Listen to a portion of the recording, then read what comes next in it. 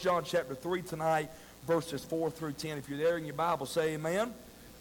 Verse number 4. Whosoever committeth sin transgresseth also the law, for sin is the transgression of the law. And you know that he was manifested to take away our sins, and in him is no sin. Whosoever abideth in him sinneth not. Whosoever sinneth hath not seen him, neither known him. Little children, let no man deceive you. He that doeth righteousness is righteous, even as he is righteous. He that committeth sin is of the devil, for the devil sinneth from the beginning. For this purpose the Son of God was manifested, that he might destroy the works of the devil. Whosoever is born of God doth not commit sin, for his seed remaineth in him, and he cannot sin, because he is born of God. In this the children of God are manifest, and the children of the devil, and the children of the devil. Whosoever doeth not the righteousness is not of God, neither he that loveth not his brother. Now these verses tonight, we're going to look at these here in just a moment. Within the context, we have to go back to verse number 3 where we left off last week, on last Sunday night, where the Bible said, "And every man that hath this hope," that hope is referring to the rapture, the coming of our Lord. "Every man that hath this hope in him purifieth himself, even as he is pure." And so we're looking tonight at these verses. They are some of the most controversial verses in the entire book of 1 John. And so that's why we've foregone a little singing tonight. That way I can dig in and not be rushed. And I can't really get with it in my normal gear of preaching anyway, but that's probably good for tonight. That way we can slow down and deal with some of this. In these verses, there are those that teach, and we'll address this in a moment, but they will take these verses and they will teach and preach sinless perfection.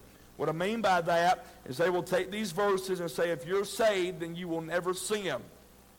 That you will live a sinless life. In fact, one fellow said that you can live above sin. Brother Joe Arthur said the only man that he knows that lives above sin is a guy that has an apartment over top of a bar. He lives above sin, all right? So it is not possible to be sinless. So if these verses are not teaching sinless perfection, then pray tell, what are they teaching? They're teaching this tonight. They're teaching that sin and the saint, they just don't go together. In fact, when we're going to dig in, I'm getting ahead of myself, but that may help us get done. When John's writing to these believers in our text, he is writing to a group of believers that their church has been invaded by the Gnostics. And the Gnostics taught that the sin did not affect the spirit of man, that the body did not affect the spirit, and so what you done with your body did not affect your spirit, it did not affect your soul, so you could live how you wanted to, and then you'll still be saved, and that would not be a problem. Those guys are still around today. They are not called Gnostics. They are just basically liberals that want to turn the grace of God into lasciviousness. And so that's what John's dealing with. And so there are four things I want to give you tonight. And I'm preaching on a thought tonight, they don't go together. Sin and the saint, sin and the Christian, they don't go together. Here's what I mean. You know, water and oil, they say don't mix, and it's true. Water and oil don't mix. You can mix oil and water, they're going to separate. And that's how the Christian ought to be with sin tonight. We ought to separate from sin. We ought to sanctify ourselves from sin. We ought to try to put distance between us and sin. But we also want to take these verses tonight and teach you they are not talking about sinless perfection, but they are speaking about us separating and sanctifying our hearts unto God. So let's look at these four things tonight quickly. The Lord being our helper. First of all, I found if I drink water, it helps my throat. So y'all don't tell Brother Langston, okay? This is a one-time thing, preacher, all right? First of all, tonight, in verse number 4, there is a clear statement. A clear statement. He begins these verses, this section of verses, by talking about what sin is. He gives us a clear statement. Look at verse number 4. Let's look at it together. Whosoever committeth sin transgresseth also the law, for sin is the transgression of the law. And so there are two things he gives us in this clear statement. First of all, there is the committing of sin. Verse 4, whosoever committeth sin transgresseth also the law. We've defined two words in this verse. The word committeth, it means to do, to carry out, to execute, to practice, to live in habitual practice. The word transgresses, it means to contempt and violation of law, iniquity, wickedness, or sin. When sin is committed, a violation of the law of God, when we say the law of God, we can say the Word of God, a violation of the Word of God has taken place. One writer said, the law exists to define sin. Paul said he would not know what sin was if it was not for the law.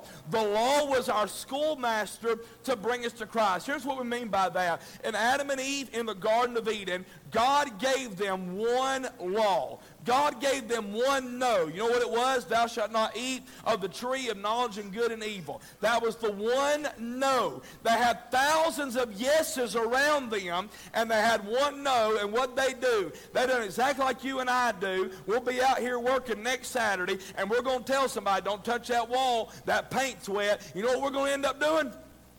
Is it really wet?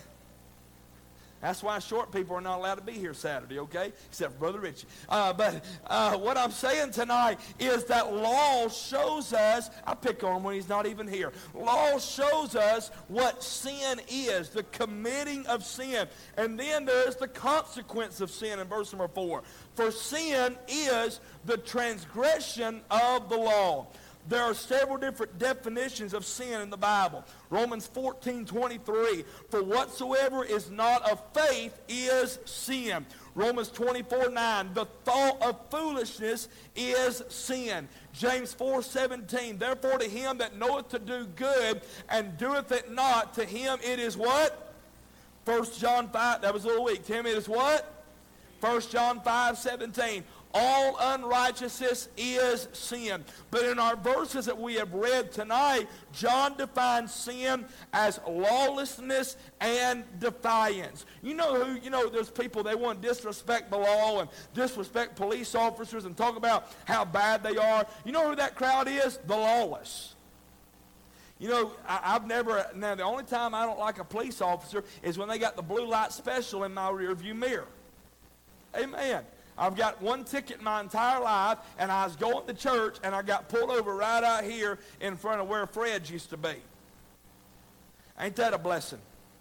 He didn't care I was going to church. He didn't care. I told myself I'm going to pick up 2 sinners and take them to a tent meeting. He didn't care.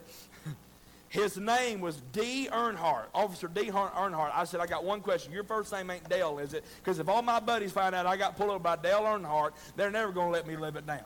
He wasn't Dale, and he didn't have a sense of humor, but he was doing his job. But, I didn't like the law then. You know why? I had broken the law. And I'm going to tell you tonight, that crowd that says, well, I don't like all them rules you Christians live by, you know why they don't like it? Because they broke the law. But I got news for you. You broke the law too. You've broken the law of God. I've broken the law of God. In fact, if you have broken one commandment, James said you're guilty of it all. So we're all in the same boat tonight. I'm looking at a bunch of jailbird lawbreakers. It's what we are tonight. So there is a clear statement. The emphasis here, he said in verse number 4, he said, for sin is the transgression of the law. Whosoever committeth sin. Notice it's not sins plural. It's sin. One writer said the emphasis here is not on sins plural, but on sins singular. Sins are the fruit, but sin is the root. Here's what I mean by that. A man that is a drunk, that he is not a drunk because of his that being a sin. It's what's in him. All right? What he does not make him a sinner. Did you hear that? What he is makes him a sinner. He can never pick up a bottle of alcohol and he's still a sinner. He can never do drugs, but he's still a sinner. Somebody says, how you know that? Because I've never drank alcohol or done drugs, but I'm still a sinner because all have sinned and come short of the glory and honor of God. So there is a clear statement. Did I make that clear? All right. Verse 5. Number 2, there is a comforting statement. I love this now. And ye know that he was manifested to take away our sins, and in him is no sin. Thank God for that. So there's his purpose in verse 5. And ye know that he was manifested to take away our sins. The word manifested means to make visible or to make known. The Bible said the Word became flesh and dwelt among us, and we beheld his glory as that of the only begotten of the Father, full of grace and truth. You know what his purpose was? His purpose was to take away our sins. John looked at him in John 1:29 and said, behold the Lamb of God, which taketh away, thank God, taketh away the sin of the world. You look up that little phrase, take away, it means to lift up. It means to raise up. I was under the burden of sin. I was lost. The burden of sin weighed heavy on me. But thank God, happy day, when Jesus came and he lifted up my sin and he took my sin away. Somebody said, what did he do with my sin? I ain't really sure. Last time I saw him, he carried him up Calvary's hill and he come out of that empty tomb singing, what sins are you talking about? I don't remember them anymore. You ask me why I'm happy, so I'll just tell you why. My sins are gone. What can wash away my sin? Nothing but the blood of Jesus. There is a fountain filled with blood drawn from Emmanuel's veins, and sinners plunge beneath that flood and lose all their guilty stains. Thank God tonight my sins, both past, both present, and both future, have been paid for by the sacrificial death and by the offering of his blood of Jesus Christ. Thank God he was manifested to take my sins away. And I thank God for that tonight. The Bible said, for he hath made him to be sin for us, who knew no sin, that we might be made the righteousness of God in him. His purpose in verse 5. His purity in verse 5. And in him is no sin. Now, I have preached this a lot lately because I found out it's a big argument. Apparently, I'm always the last one to find out anything. Not really. I'm usually in the forefront. But I didn't know about this one. There are preachers going around, independent Baptist preachers, guys that are my friends, and I love them, but they're wrong. They'll go around and they'll say, Jesus did not sin. Amen. But they'll say he could have. I do not believe that.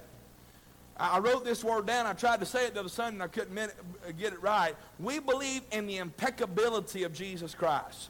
And we preached on the temptation of our Lord the other week. Jesus could not have yielded that temptation. They made the argument, well, it wasn't a real temptation then. It wasn't a temptation when the person that you are tempting cannot yield to it. That's what they say. Well, here's the point. It was for our example. The Bible said he was in Hebrews chapter 4, for we have not a high priest which cannot be touched with the feelings of our infirmities, but in all points was tempted like as we are, yet without sin. Meaning he could not yield to the temptation. I'm telling you tonight, church, and that's an important doctrine, and I think my friends, if they really got their eyes open on this, they would realize how dangerous that doctrine is. Had Jesus had the ability to yield to temptation, then he could not be the Son of God. And we would be dead in our trespass and sin and doomed to hell for all eternity. Quit monkeying with the Bible. Amen. Some of us say, well, I just don't understand that. I can't understand how it's not a real temptation. God did not ask you to understand the Bible. He asked you to believe it.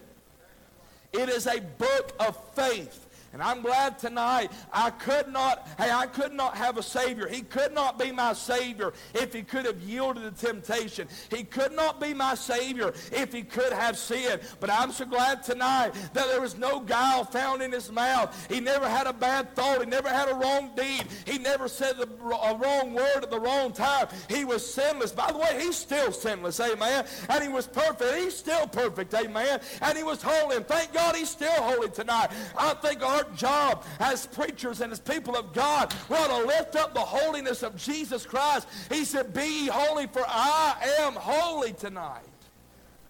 We believe that around here. We believe in the impeccability of Jesus Christ. Somebody said, well, did he ever smart off at his mama? No. Did he ever have to be told to make up his bed? No. Did he ever have to be told to clean up his room? No. Why? Because he is the Son of God. In fact, when they make them little jokes about that, I've heard the comedians, Mary walked in his room and said, "Good night, clean up this room. Was you born in a barn?" That's such blasphemy. That's such disrespect to our Lord. He was the sinless Son of God from Bethlehem to Calvary. He did not become the Son of God. Why am I preaching this on a Sunday night? He did not become the Son of God. He didn't figure out that he was the Son of God at the moment of conception. I don't understand it all, but I believe it all. He was at that time the Son of God. There is a clear statement. There is a comforting statement. Verse 6. Let's get down to the good stuff now. There is a controversial statement. Whosoever abideth in him sinneth not. Whosoever sinneth hath not seen him, neither known him. Now try that one on for size. Because people will take that one verse. There are two things I'll give you. First of all, there is the common interpretation of this verse. Now, when I say controversy, there's no controversy in the Bible. The Bible is clear. But man creates controversy when man tries to insert his own ideas into the Bible. And God did not ask me to insert my own ideas and opinion. He asked me to preach the Word. So that's what we're going to do with this verse. The common interpretation of this passage is that if you're saved, you won't sin. That's what they think it says. If you're in Christ, then you're not going to sin. Men will take this verse. There are two ways. Men will take this verse and teach if you're saved, you will not sin. And if you do sin, you either wasn't saved to begin with or you lost your salvation. Now, in our crowd and in our circle, y'all, am I boring y'all? In our crowd and in our circles, we really don't deal with the losing your salvation crowd much. You know, I wish I could preach that. I wish I could preach you can lose your salvation so some of y'all live better. But unfortunately, I can't do that, you know. We have to preach the Bible. Ain't that a blessing? So, if that verse don't mean you lose your salvation, then it doesn't mean if you're truly saved you won't sin. That's what some people teach. But it's amazing. You know, turn in that same book you're in to 1 John 1:8. Because they teach if you're saved you won't sin. 1 John 1:8. Brother Clayton, you got it right there? Read 1 John 1:8 real loud for me. Now, whoa. That crowd will take verse 6 of my text and say, see, if you're really saved, you won't sin. But they don't read 1 John 1:8. And so we say we have no sin, we deceive ourselves. Chapter 2, verse 1. Read that, Brother Clayton. All right, so his intentions is you don't sin. What's the rest of it say? Whoa, if any man sin, he said, I don't want you to sin, but it's probably going to happen. Read the rest of it, brother. Amen. Thank God for that. Hallelujah for that. And I like that. Go ahead and read that next verse. I like that verse too. Yes, he is. All right. Did you see the distinction he made in that verse? Not for ours only, the believer, but for the sins of the whole world, the lost. So that tells me the believer can sin. Ain't that amazing how the Bible clears up man's mess-ups, if you let me put it like that? So that verse is not teaching if you're saved you won't sin. That's the common interpretation there. I have sat in Baptist camp meetings. I was in a meeting, I can't tell you where I was at, but I was in a meeting one night, and this guy preached for like an hour and pretty much preached sinless perfection. And I'm sitting back there, and I knew it wasn't right because I was sinning because he was preaching an hour. I'm like, come on, man. That's the only Joe Biden quote I do is, come on, man. That's the only one I do. He just about preached sinless perfection in that meeting. I've listened to that sermon about 7 times to make sure I didn't misunderstand what he was saying. And turns out he was not putting right verses and right dispensations and all that. And if he would have kept going, he probably would have ended up losing his salvation if he kept preaching that sermon and getting too deep. So if that's the common interpretation, what's the correct interpretation? Well, here's what it is. Look at the verse. Y'all still with me? Verse 6. Whosoever abideth in him sinneth not. Whosoever sinneth hath not seen him, neither known him. Y'all know I like to preach those ETHs. Continual sins. Sinneth a continual, habitual practice of sin with the implication of no correction. Here's what John's saying. If somebody can say they're saved, and they keep on sinning, living in sin, and there's no correction, and there's no chastisement, they're not saved. It is habitual practice of sin, going on and on. Hey, we all have a flesh we struggle with. Paul wrote about that in Romans 7. He said, the things I know I'm supposed to do, I don't do. Things I know I'm not supposed to do, that's what I find myself doing. And here's what Paul said when he got to the end of that chapter. Oh, wretched man that I am. Somebody said, Paul's bipolar. No, Paul had a flesh and Paul had a spirit, and he had a war going on the inside, and it's battling him, and he just cried out in frustration, who shall deliver me from the body of this death? You ever get frustrated with yourself? I do. I mean, I get frustrated with me. I get frustrated with y'all too, but it's probably a two-way street.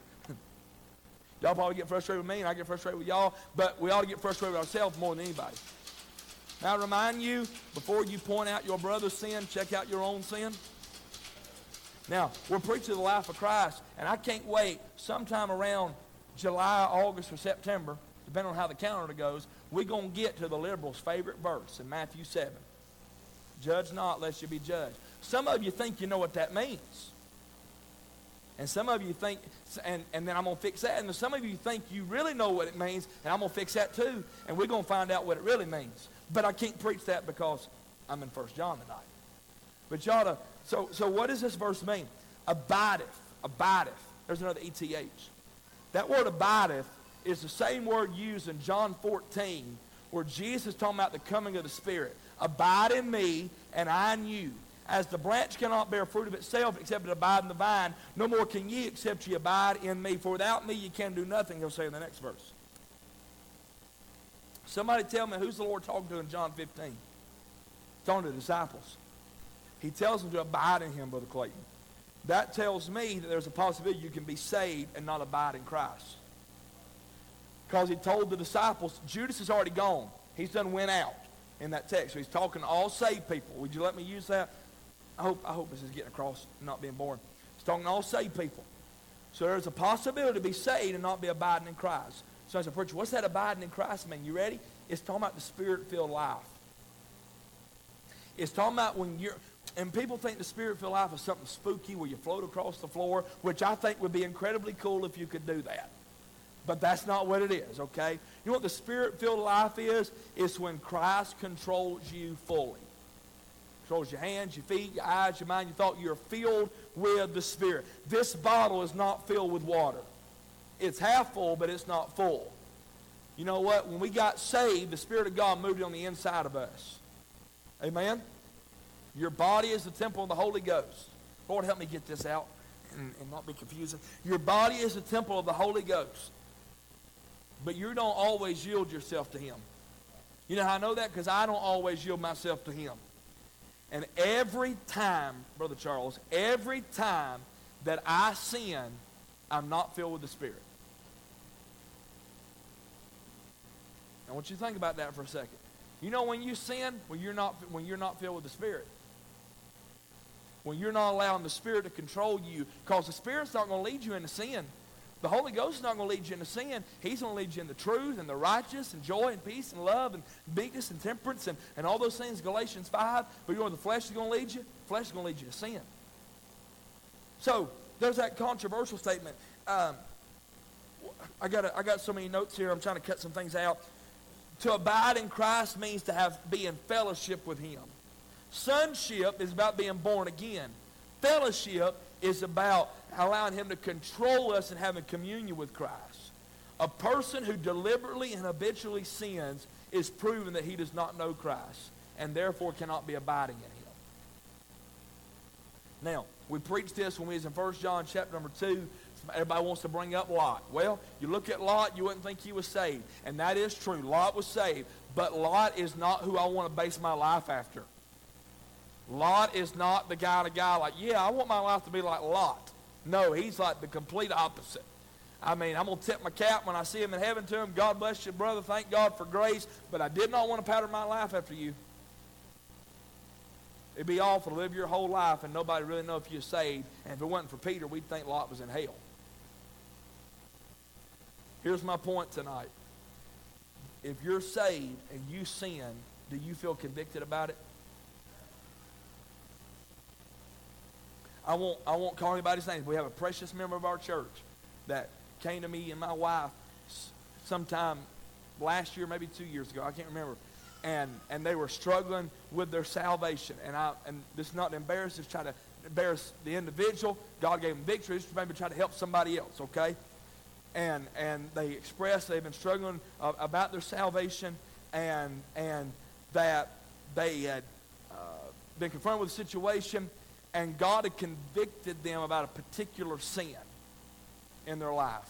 And when you say sin, you always think it's like drinking or adultery. The thought of foolishness is sin, okay? And so God had convicted, and they said, I felt like that because God convicted me of that sin, that I was lost, I needed to be saved. And I told that individual, God does not convict a lost man about individual sin. He ain't going to convict a lost man about, hey, that anger you have is not right. That malice you have is not right. No, he's going to convict him. You are a sinner.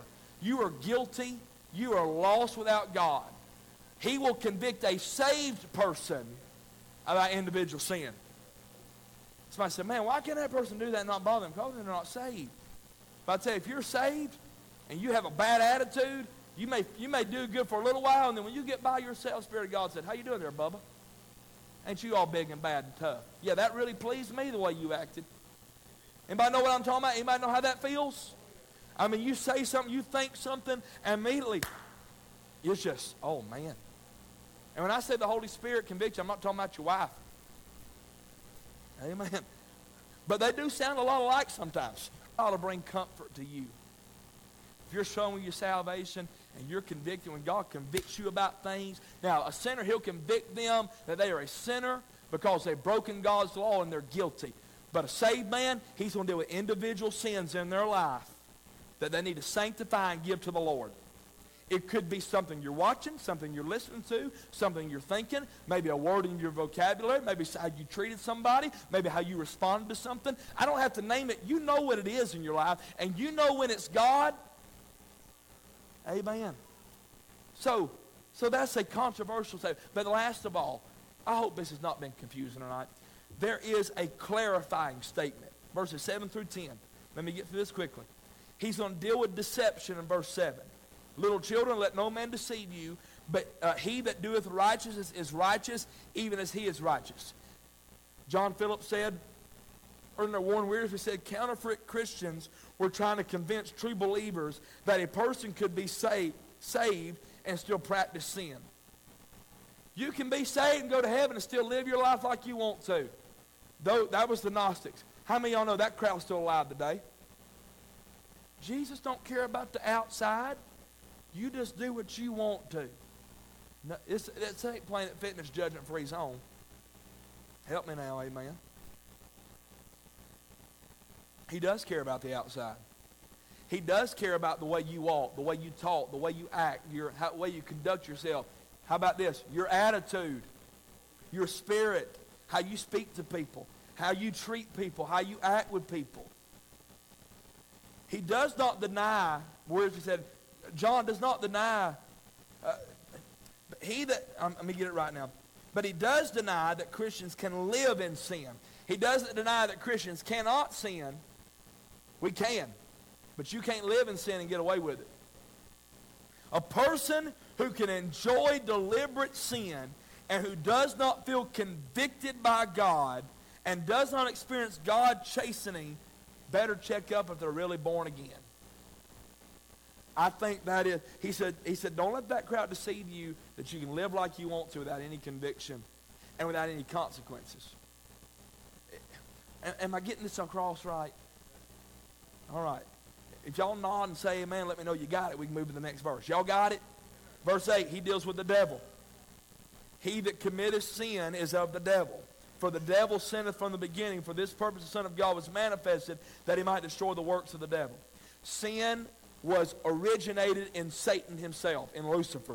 Isaiah 14, Ezekiel 28 talks about that. Now, the word, watch verse 8. For this purpose the Son of God was manifested, that he might destroy the works of the devil. The word destroy does not mean to annihilate, because Satan is still at work today. Ain't that right? But the word destroy here means to render inoperative or to rob of power.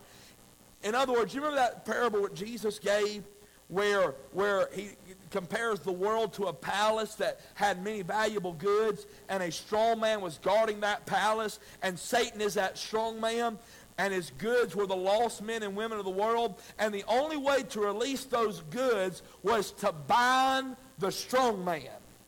He was not annihilated, but he was bound. He was rendered inoperative. You know what Jesus did? Jesus came to earth, Satan's palace. He's the God of this world. And at Calvary, he bound the strong man. You know who the goods are that he spoiled his house? We're the goods, amen. He pulled us out of Satan's house. He pulled us out of the house of the devil. We are no longer the children of the devil, but when we got born again, we are now a child of God.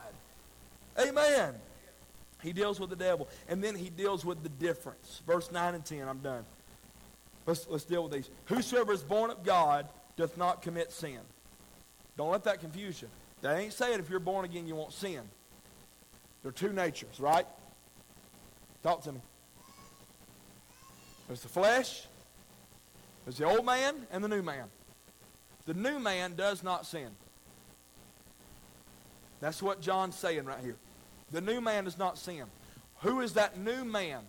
It is the Spirit that indwells us. We are walking in the newness of life. Did you know there is a part of me that cannot sin? It's the new man.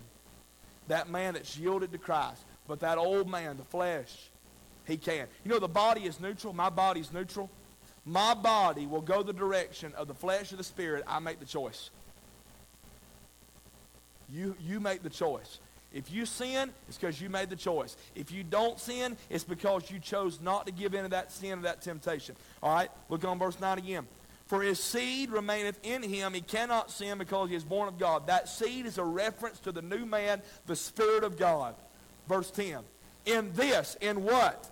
In verse number 9, whosoever is born of God does not commit sin, for his seed remaineth in him. In this the children of God are manifest, and the children of the devil. Whosoever doeth not righteousness is not of God, neither he that loveth not his brother. He said, I'm going to tell you right now, the way you're going to find out if somebody's saved or lost is do they have the Spirit of God on the inside of them. Don't he say that in Romans chapter number 8? He said, let's see here, verse number, where's it at? It's in Romans 8, verse 9. But you're not in the flesh, but in the Spirit, if so be the Spirit of God dwell in you. Now if any man have not the Spirit of Christ, he is none of his. Paul said, if you don't have the Spirit of God living inside of you, you're not born again. Don't you find it funny, all them Church of God people and all them Pentecost people? I'm waiting to get the Holy Ghost. I'm saved, but I'm waiting to get the Holy Ghost. Well, if they don't have the Holy Ghost, they ain't saved. Now, what's the point of all this tonight? The point of this is that Christians and sin should not mix. We shouldn't go together. It shouldn't be synonymous. So what do we do when we're confronted with sin? We're not to fight it. You are not to fight sin. You are not to fight temptation. You're to flee it. You're to get away from it. You know why? Because you're not strong enough and I'm not strong enough. Because our flesh, let's be honest tonight, our flesh wins most of the time. There's the old proverb, 2 dogs on the inside of me. One's a good dog, one's a bad dog. And they're always fighting. The preacher asked the man, the old proverb said, what dog wins? And the old man said, whatever dog I feed the most. If you feed the flesh, your flesh is going to win. If you feed the Spirit, how do you feed the Spirit? Reading the Word of God, praying, submitting your life to God, and the Spirit will win. Hey, I've been preaching this for the past year now. God don't want you to walk in victory. He wants you to walk in obedience. Let me give you one more verse. Turn to Romans 6. Romans 6, and we're going to pray and go home. I hope the Lord's helped us tonight. I feel like my voice has been better tonight, but I hope this has helped us tonight. Romans chapter 6. Verse number, let's see here, verse 11. I preached these verses before, but likewise reckon ye also yourselves to be dead indeed and unto sin, but alive unto God through Jesus Christ our Lord. Now, is sin dead in my life? No. But that word reckon is an accounting word. It's also a country word. It ain't a Yankee word. Reckon. Paul was from the south side of Jerusalem. He said, I reckon. So he said, you reckon, you account it. Verse 12. Let not sin therefore reign. When you think of the word reign, what do you think of? You think of a throne. Don't let sin sit on the throne of your life, reign in your mortal body, that ye should obey it and the lust thereof. Neither yield your members, as instruments of unrighteousness unto sin, but yield yourselves unto God as those things are alive from the dead, and your members as instruments of righteousness unto God. We're going home. This is an instrument right here. This is a piano. I'm not a good piano player. I'm not. I just hit it real hard and sing loud, and people think you're good. All right? Now, this piano is sanctified and set apart for the gospel ministry of this local church. But did you know that you could bring somebody in this church and they could play the most wicked, vile, ungodly music on this piano? They could. And then you could have Brother Matthew or Miss Linda or myself get up here and we play hymns that glorify and honor God. Does the piano pick the song? Does Brother Matthew sit down at the piano and the piano says, all right, Brother Matthew, we're playing Amazing Grace today? No. If it did, that would be really weird and really cool at the same time. You know who chooses the song? The musician. The musician picks what song's going to be played. You know what this piano's doing? It is yielding to my authority over it. Who's playing the song of your life? Who's playing the instrument of your heart? Is it the flesh or is it the spirit? Paul said, don't yield yourselves as instruments of unrighteousness. Don't let the devil and the flesh play a worldly song through your life. But let the Spirit of God play a sweet melody that honors Jesus Christ. As we stand tonight, I pray